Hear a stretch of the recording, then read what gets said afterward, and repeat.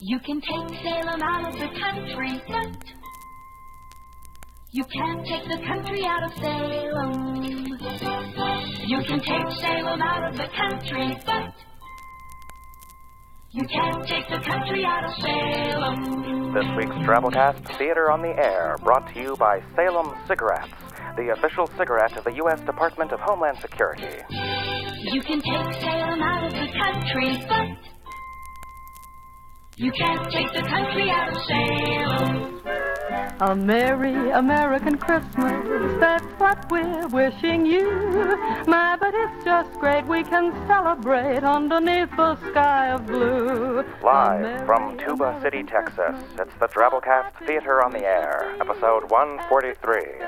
Norm Sherman, producer. In the land of liberty, in every... Good evening, this is Norman Sherman. Well, friends, it's Christmas Eve, the one time of the year when being nice finally pays off. Remember, girls and boys, if you hear old Saint Nick tiptoeing around downstairs tonight delivering your sack full of presents, don't get out of bed. Just sleep tight and wait for morning, with dreams of sugar plums dancing in your head. Because while chances are that it is Santa Claus, there is a small chance that it's a serial rapist. It could always be a serial rapist. Never forget that. Well, I don't mean to bring down the Christmas mood. Why don't you get a warm mug of apple cider and snuggle up in your comfiest pajamas in front of the fire while we check in on Drabblecast cryptozoologist Connor Choadsworth with the concluding chapter to our nature documentary miniseries, In Search of the Mongolian Death Worm.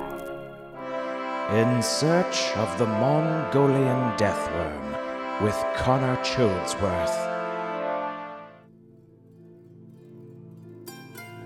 We've traversed the hills and stony waste of Mongolia by camel, sailed the furious salty waves of Lake Salsan by schooner, and crossed over the treacherous Altai Mountains into the bleak Kazakhstani plains. We're following an immense, brightly shining star in the western sky, which we believe to be a sign leading us to the legendary Mongolian Death Worm. The Death Worm, the object of our research, is a giant mythical beast which allegedly leaps from the sand, spits acid, and fires electricity from its ass. We've already burned through this year's government grant money, all $3.8 million of it, and so far we've been unable to gather any conclusive data on the worm.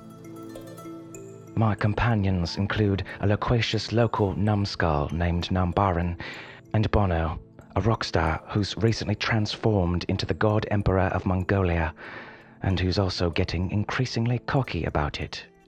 Bono, look, okay, I'm sorry, but there's no way that we're stopping for your stupid made-up holiday. Ugh. Bono claims that today marks the beginning of an 8-day religious festival in his honor, and he's upset at having to miss his own party. He calls it Bonoka. Oh, God. Also, he and Nambaran have been playing the game either or the entire time, and I swear to God I'm about to lose my mind. Nambaran is asking Bono if he had to either eat an 8-inch human turd or cut off one of his nipples with those tiny little dull scissors with orange plastic handles that you get in kindergarten. Which would he do? Either or. He says if you puke while eating the turd, you still have to eat it. Oh, God, Nambaran, seriously, that's disgusting. Bono, don't answer that. Just don't, okay? I'm so sick of that game. Look, can't we just focus here? We've almost reached Beteleglod. Beteleglod. It's Kazakhstani for Village of the Complacent Yak. It seems to be where the Death Worm star's leading us. We enter the village gates. The village appears to be empty, mostly dark, aside from a few lit-up torches lining a dusty street caked with dried mud and donkey dookie. Hello? Is anyone here? We don't mean any harm. We just want to see the Death Worm. Silence. Hello? Anyone? Bono tugs at my sleeve and points at a small, ramshackle hut at the end of the shoddy mud road. Its wooden doors hang open. It appears to be some sort of stable. What is it, Bono? That's just a manger. Who gives a crap? His face is expressionless, his big sunglasses utterly douchey. Oh, that's right. I forgot. You're supposed to be the one who can be many places at once, and your prophetic powers allow you to see all paths with your inner eye. Look, Bono, about that, I've been meaning to talk to you. Now, this isn't going to be easy to hear, but... Wait, where are you going? Come back here. Nambaran, you too? Wait a second. Wait up, guys. We enter the low-lit stable. Urine-scented straw covers most of the dirt floor. The place is largely empty, inhabited only by a few sleeping goats and a complacent, droopy-eyed yak. See, I told you, there's nothing here. We need to be out in the open looking for wormholes, not in here lollygagging around with... Bono points to a small trough in the back, lit by candlelight. It looks as if there's something in it. Something swaddled up in cloth, worming around in the wooden bin. It's thick and appears to be cylindrical in shape, at least the part covered and wrapped up, protruding from the trough. Dear God, what is it? Bono, is that a death worm in there? It's smaller than I pictured. No, it can't be. A warm halo of light seems to be radiating outward from the blunt, squirming mound. I lower my acid-deflecting visor and slowly approach the creature. This could be it, folks. This could be it. With each breath, the creature's thick body gently heaves underneath the cloth. It's emanating a strange sound, low and breathy, as if simultaneously gurgling and purring. I brace myself, teeth clenched. I begin to pull back the cloth, beads of sweat gathering on my forehead. I pull the cloth aside. What the... Is that a... Son of a bitch. It's a fucking Lorax. I speak for the trees.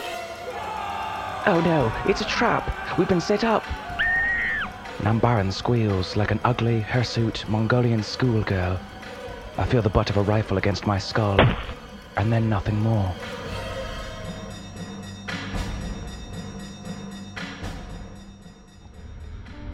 I awake with my face pressed against cold concrete, the dull mechanical sounds of working machinery all around me. The thick scent of smog and hot, dirty oil fill the air. I hear men speaking Kazakhstani. Yes, that was easier than taking a candy and taking a baby. Oh, my head is throbbing, like waking up after a wild night of dancing and drinking strawberry peach cosmos. We appear to be in some giant factory with a massive, dirty glass dome above our heads. All around us, dejected, exhausted-looking Lorax slaves toil at grimy machinery, making what looks to be some sort of strange, thready fabric. The men standing around us are dressed in military garb, aside from one, the one that appears to be their leader. He's dressed in a billowing pink sundress. His hairy legs and feet protrude from the bottom. Yea, greetings, good Emperor, and a happy Bonoka to you. The man says, bowing his head. Oh, please, how did you even know about that? Yes, I see that you are noticing my thneed. It is beautiful, is it not? Bono looks up, evidently quite taken by the sundress. He nods up and down slowly. What is this? Where have you taken us? Quiet, you pallid, odd-accented newsman. This is no concern of yours.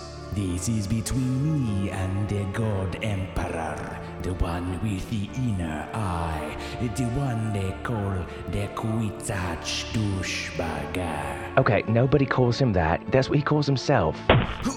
I'm kicked in the stomach by a nearby soldier. Yes, I am the Baron Vladimir von Wansler, CEO of Thneed Corps United. You might have heard of me? I want to talk business with you, God Emperor. As you know, the Thneed is mighty Kazakhstan's chief commercial export, the blood in my kingdom's veins, keeping House Wanslar in its seat of power. Wait, I'm sorry. What the hell is a Thneed? A Thneed? Why, my pasty little prisoner, a Thneed's a fine something that all people need. You can use it for carpets, for pillows or sheets, or curtains or covers for bicycle seats. It's shirt, it's sock, it's glove, it's a hat, but it has other uses, yes, far beyond that. Like a pretty rose-colored sundress. Absolutely. Why not the sock? What am I going to do with just one sock? Okay, that's a good point. So why not just a hat then? Silence, infidel. Good Emperor, as I'm sure you are aware, Thneeds are made from felled Truffola trees, and for this reason, Truffola has become most essential and valuable commodity in the entire universe. My machines chug on day and night without stop, making gloppity glop and sloppity slop. We've killed the brown barbaloots with smogulous smoke, and our last Truffola tree has withered and choked. And now the nation of Mongolia is only place in universe where Truffola can be found. Without the Truffola, there is no commerce in empire, there is no civilization, and he who controls it controls our destiny. Mr. Baron von Wanslar, you are crazy with greed. There is no one on earth who would buy that full Thneed. It's the start of an industry, you poor stupid guy. You telling me what the public will buy? Now, God Emperor Bono, shall we strike a deal? Or must I be made now to murder and steal? Let me harvest your Truffola. What do you say? Simply keep your great legions of holy warriors at bay. He doesn't have holy warriors. You've made a mistake. The worm that he mated was phony, a fake, and we could care less about Truffola trees. Go ahead, chop them down just as fast as you please. I'm sorry, God Emperor, but you give me no choice. I'm sick of your silence and sick of his voice. Guards, the reporter, bring him up front. And a pair of small scissors, orange-handled and blunt. You've got to be kidding me. Roughly, I'm dragged up onto my feet, the scissors unsheathed and installed at my teat. I'll give you two options. You must choose either or. Surely you've played this dumb game before? Either give up your Truffola trees, I contend, or I'll clip off the nip of your imbecile friend. Yeah, now, let's not be hasty. Let's just all settle down. That nipple's no trivial vestigial mound. It maintains my bilateral dyadic symmetry. So for God's sakes, Bono, shut up and listen to me. Bono, I'm sorry, but it's true, I'm afraid. That worm underground and the love that you made were not what they seemed. You're living a lie. You're not a god emperor, prophetic messiah. That death worm was fake, I must sadly insist. 'Cause the truth is that death worms don't really exist. Just then, a sound, a faraway humming. Bono leisurely smiled like he knew what was coming. It grew louder and louder like thundiberous thunder. No, it can't be! Cried the Baron von Wanslar. The dome ceiling shattered, glass poured down like rain, and a terrible creature dropped its head like a crane. I couldn't believe it, the thing that I saw, which grabbed up the Baron in its magnificent maw. I screamed in terror, then whispered in awe, for he is the Kwisatz Douchebaga. And as the beast vanished, a thunderbolt crashed, not down from the sky, but up from its ass.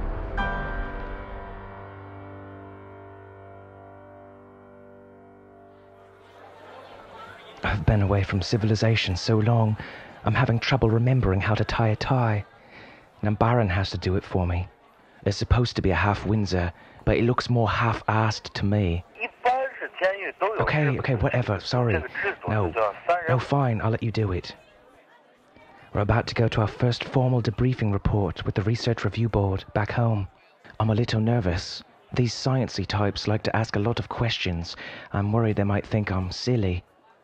We left Mongolia and Kazakhstan in a relatively stable state. Now that the Thneed factory has been torn down, trufflet trees have begun to take root, and brown barbaloots dance in their brown barbaloot suits. The swammy swans sing and the humming fish hum, and we've deglumped their ponds and their gills are ungummed. Bono and his elite army of desert holy warriors overthrew Padishah Emperor Shaddam IV, and now control most of Central and East Asia, along with a firm truffler monopoly that positions them for expedient world domination. Mongolian death worms do exist. I saw one with my own 2 eyes, and so did Nambaran here. Ip, remember what we talked about? Let me do the talking, okay? You're far too prolix and effervescent. They'll never take you seriously. I straighten my Thneed tie and enter the conference room. Good evening, ladies and gentlemen, and happy Hanukkah to you all.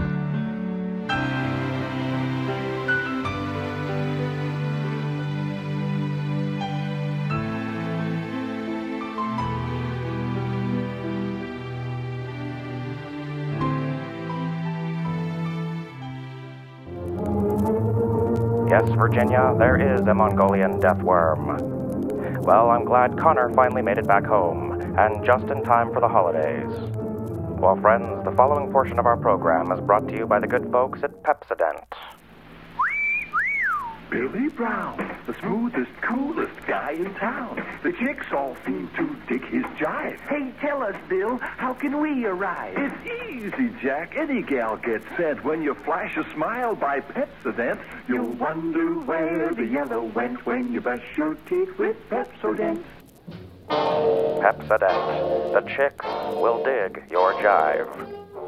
Well, friends, last we heard, our Golden Age masked vigilante fire marshal was on the up, having established a massive spiderweb patchwork grid of fire escapes throughout the city, staying one step ahead of mercenary paparazzi photographer and blossoming love interest Rita Rayleigh. But it's not all pennies and root beer for our hero, folks. The mayor is MIA. Dangerous lacrosse teams rampage throughout the city's fire escapes.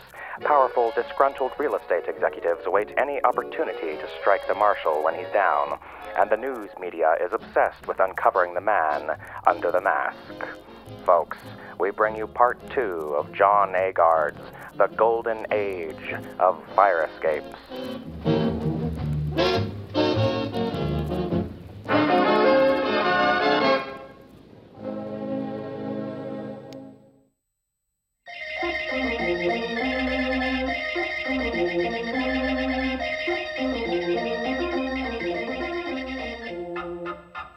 The mayor still had not returned. His last shortwave had been garbled. He was either in Malabar or Madagascar. The city dispatched expeditions to both places, all the while knowing they would never retrieve him in time for the looming Santa Claus parade. Without the mayor, the city needed a new Santa. According to the charter, the fire marshal was next in line of Santa succession. He tried to refuse, but City Hall did not want to fill the position with the deputy mayor, who was third on the Santa list. City Hall dangled ever larger budget increases in front of the fire marshal, until at last he agreed on a compromise that would have him ride behind Santa's sleigh in a gleaming twin-boiler 1899 Corman coal-fired emergency coach, the pride of the historical garage. The crowd was lined up 6 deep along the parade route. They ignored the deputy mayor, who sat, lightly sedated, between his doctor and the nurse in the Santa sleigh. Instead, they chanted endlessly for the marshal, who would not leave the stifling warmth of his coach or even roll down a window to wave. Finally, near Fitzpatrick Square, where the parade was to terminate, he did step out to the running boards and wave to acknowledge the crowd. Their applause echoed off the surrounding skyscrapers. "Take off your mask!" they cried. He shook his head, and then, amid a lightning storm of camera flashes, he ducked back inside and told Guy Featherstone to step on it. With one hand cranking hard on the hand siren, Featherstone veered the emergency coach off the parade route through the crowd. The people scattered and then reformed behind him, following him all the way back to the public safety building. Their faces shone in the icy fog, chuffed out by the emergency coach, and in some cases, with tears. The fire marshal was unmoved by this devotion. He told Guy Featherstone to take the parking ramp directly into public safety's basement garage, which was protected by cops and forbidden to the general public. The crowd milled around outside until dark in the hopes of a balcony appearance, but he didn't gratify that either. The national magazines were spreading the word about the masked marshal and his fire escape phenomenon. Kansas City and Honolulu and Montreal and several other burgeoning cities invited the marshal to consult for them, sometimes offering fat honorariums. He always refused. He would never leave his city, he said. Not for a weekend, not even for a minute. Architects seize public safety office. Loudly proclaim that city fire escapes are as ugly as steel tumbleweeds, are driven ungently off by water cannons. The next time that Rita came by, she walked in through the front door in broad daylight. He's expecting me, she said as she walked past the receptionist and into his apartment. Hello? She called. Hello, Rita. He was in the bathroom again. There was a steaming pot on the stove. Happy New Year to you. Happy New Year to you. She put her sequined handbag on the little kitchenette table. Well, that's a flashy bag, he said from behind her. It was, really. The sequins were tiny lenses. When their linked shutters flickered open, they would all flash micro-images onto a gyro-stabilized ellipsoid of photosensitive material suspended within. She could shoot from anywhere, and one of the angles would be good. She'd been inspired by a National Geographic article on dragonflies. Made it myself, she said, and she forced herself to turn around very slowly. His mask was in his hands. He was clear-eyed, indifferently shaved, in his late 30s somewhere, shorter than she remembered, dimpled and a little pasty, probably didn't get a lot of sun. Really, she thought, it was only the mask that had made him remarkable. You are dressed for work, he said. Always on duty. He sniffed. No perfume. No dogs. But a mask? I mean, after last time. She took it off. That's better. He gazed into her eyes. Want some navy beans?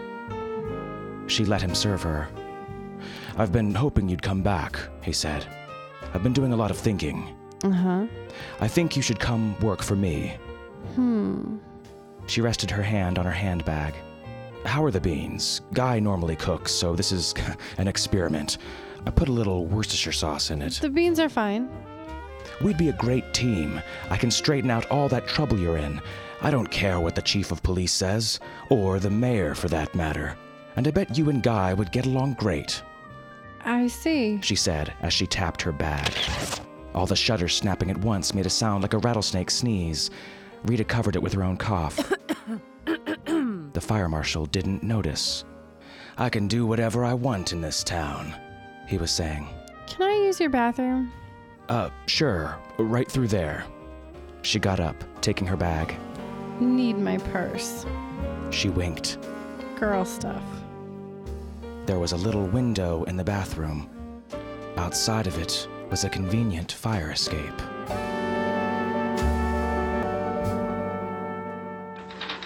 The fire marshal unmasked. Editorial bedding was on mustard gas disfigurement, not dimpled schnook. Also inside, feisty gal photographer, deliberately vague on future plans. The fire marshal didn't venture outside his apartment for nearly 3 weeks after that, until the next all-city meeting. The meeting commenced with good news from the tropical island of Madahabar, where the mayor had reconciled Leninist rebels with their French colonial masters, ending the island's bloody civil war. He was now consulting on a new constitution and fully expected to be home within the week. My If I may interject before we continue, said the nurse who sat at the deputy mayor's left hand. It's not really good for his honor to see face coverings.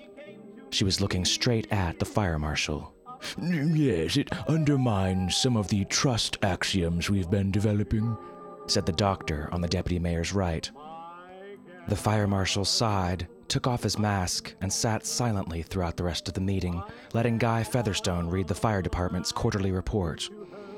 Afterwards, at the reception, he walked around like a lost dog, twirling the mask in his fingers. No one talked to him. He left early, before the drinking started in earnest. He put his mask back on and went up into the fire escapes, into the dark of his old kingdom, and he wandered. Sometime around midnight, he found himself next to a long desk piled with paper tubes. A pneumatic messaging outfit had sprang up in parallel to the fire escapes. This was a routing desk. Underneath the desk, in a circle of streetlight, he saw a crushed cigarette butt. A cigarette butt!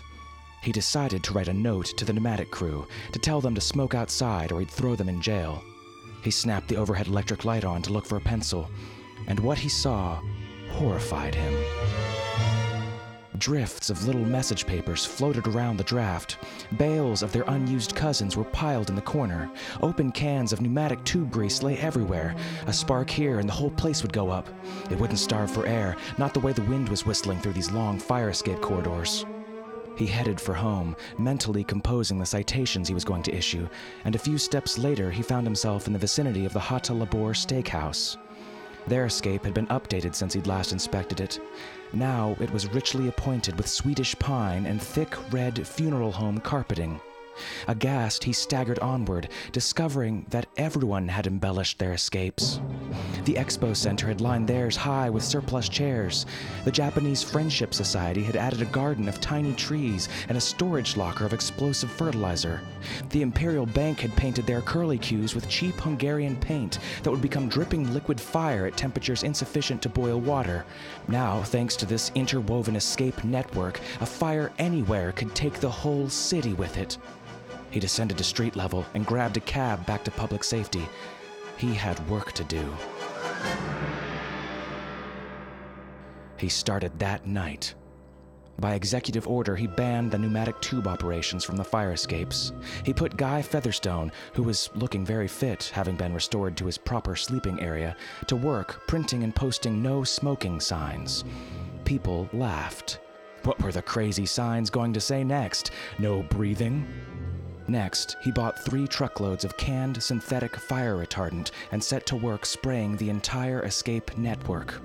It would have been an inspired idea, except that the city had hit a February cold snap and the spray retardant worked poorly in the cold. It dripped through the escapes, melted the snow, mixed with the water, and finally hardened. Soon, great plastic stalactites hung from every escape. The fire brigade had to knock them off with their ladder trucks before they fell and killed someone. Night after night, the fire marshal lived in sheer insomniac terror, waiting for some crazy fool to burn his fire escapes and his city down. Every night, smelling phantom smoke, he would jump out of his bed, don his mask, and run out into the escapes. Finding nothing, he would patrol with his nose filters open, sniffing for smoke. Finally, he could take it no more, and he ordered the city evacuated for a day, except for him and Guy Featherstone, and a few of the lacrosse players that he deputized. Anyone who carped was arrested. Protesting cables were sent to the mayor, but he was testing a peroxide-powered submarine for the Navy and could not be reached. On the appointed day, with the city empty, the fire marshal and his deputies walked the entire network of fire escape, all 22 miles of it. Wherever an escape met a building, they placed shaped charges, ones that would cut as neatly as craft knives. When the sun went down, they returned to the public safety building. A big plunger had been set on top of the marshal's desk. "You do it," the marshal said. He did. Gunshot cracks echoed all over the city, and the fire marshal's empire, the entire thing from the top of Clark Tower to home plate at Holden Field, came down in a dusty heap. Folks, I'm going down to St. James Infirmary. They took the deputy mayor to the public safety building. Yeah, tell him exactly what you feel, said the deputy mayor's doctor. And therefore I am relieving you of your duties, said the nurse. And be sure he signs the papers. They pushed him through the fire marshal's door. The office was empty. The apartment was spotless. It looked like no one had ever lived there. You're fired, said the deputy mayor. Ex-fire marshal dead in New Orleans body house. Killing by doorman justified, says the city's chief prosecutor. New report. Ex-fire marshal not killed by doorman.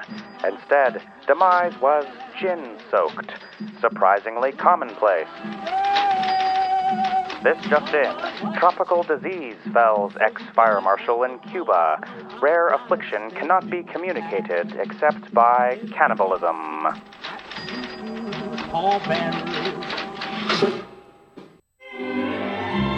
After that, despite the City Lantern's best efforts, there were still legends. That he was still operating a rogue company of adventurer firemen in the city slums. That he'd changed careers and become the weird prince of auto body repair who would steal people's cars in order to fix their dents and their windshields. That he'd accepted a secret post with the Federal Office of Strategic Advantage and toiled there alongside the mayor. None of the insiders ever shed any light on his mystery. Guy Featherstone enlisted and died in the army without ever betraying any of his confidences. The mayor's autobiography didn't even mention him. It mostly documented the mayor's run as a Rocket Records hitmaker in the 1950s. Rita Rayleigh, in her own memoir, gave him his only entry in posterity. The fire marshal was a very nice man, if a little overbearing, she wrote. Scale models of his escapes were entered into science fairs. Occasional downtown revitalization projects proposed their restoration, but never seriously. The one corner of the escape network that had escaped destruction became a small museum full of artifacts, including the plans for the original Wilson Clark escape and the penny that was paid for them. They did not display the City Lantern's famous Fire Marshal Unmasked front page. But eventually, after burning for decades, the fire marshal's legend faded. Only a very few tended to it, amateurs and archivists and librarians who pined after their city's black and white past, for the time when their betters really were better. And then came the web and Google and one-click snooping. With a credit card number and 3 minutes typing, one enterprising historian discovered that a childless bachelor had filed tax papers from Guy Featherstone's garage for each of the 4 years following the fire marshal's dismissal. And better yet, someone with the exact same name now lived in a high-rise elder care on the city's outskirts. She traced his address back through history and found that, just as he had sworn, he had never left the city. The historian and her confederates alerted the eldercare staff and conspired on a tribute, an unannounced fire drill. White-shirted orderlies clipped a particle mask over the old fire marshal's face to protect him from smoke, they told him, and they took him up in their large, soft hands. 1 foot in front of the other, boys. That's all it takes, he said to them as they smoothly carried him downstairs. Outside, they saw him on the grass. He beamed as the entire population of the eldercare was quickly and smoothly evacuated from all 20 floors and assembled on the front lawn. I couldn't have done it any better in my day, he said to the crowd that gathered around him. Not even with a spring-heeled girl and good old Guy to help me. We're all right. We're all gonna be all right.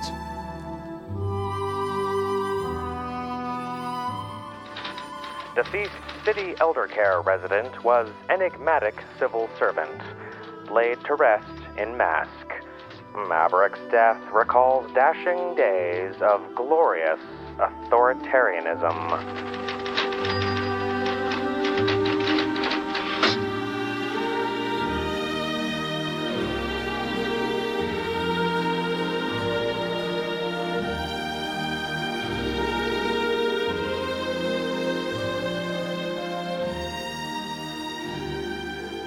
The following portion of our program is brought to you by Cresta Blanca. Cresta Blanca.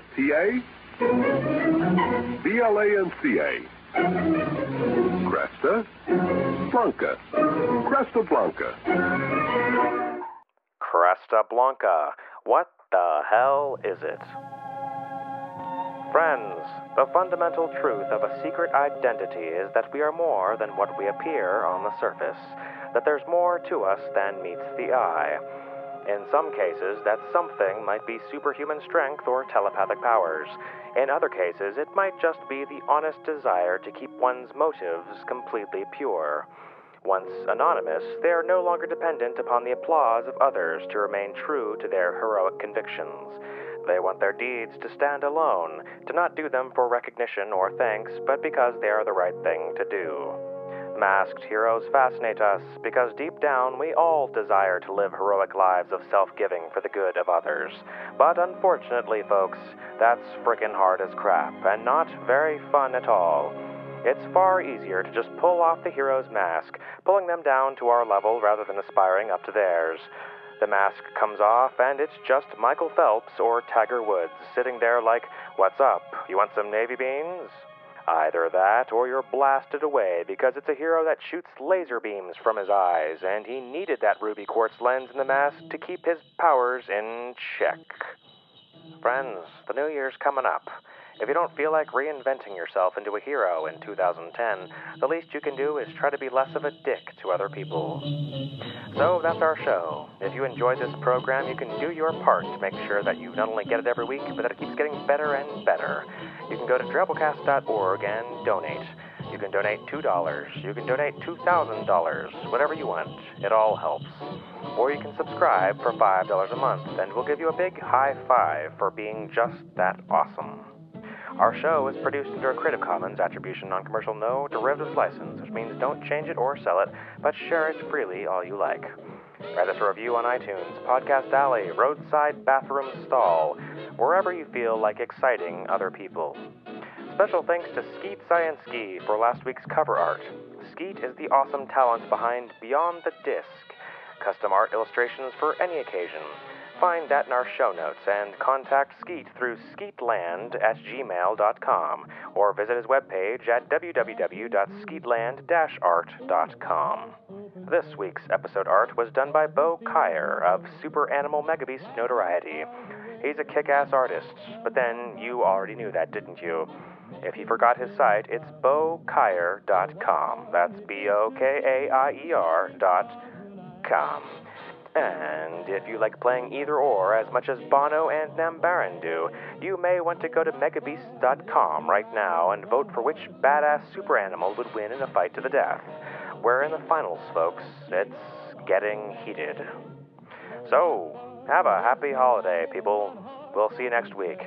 Until then, our staff is made up of co-editors Kendall Marchman, Luke Coddington, and yours truly, Norm Sherman, reminding you not to forget your purse. Girl stuff.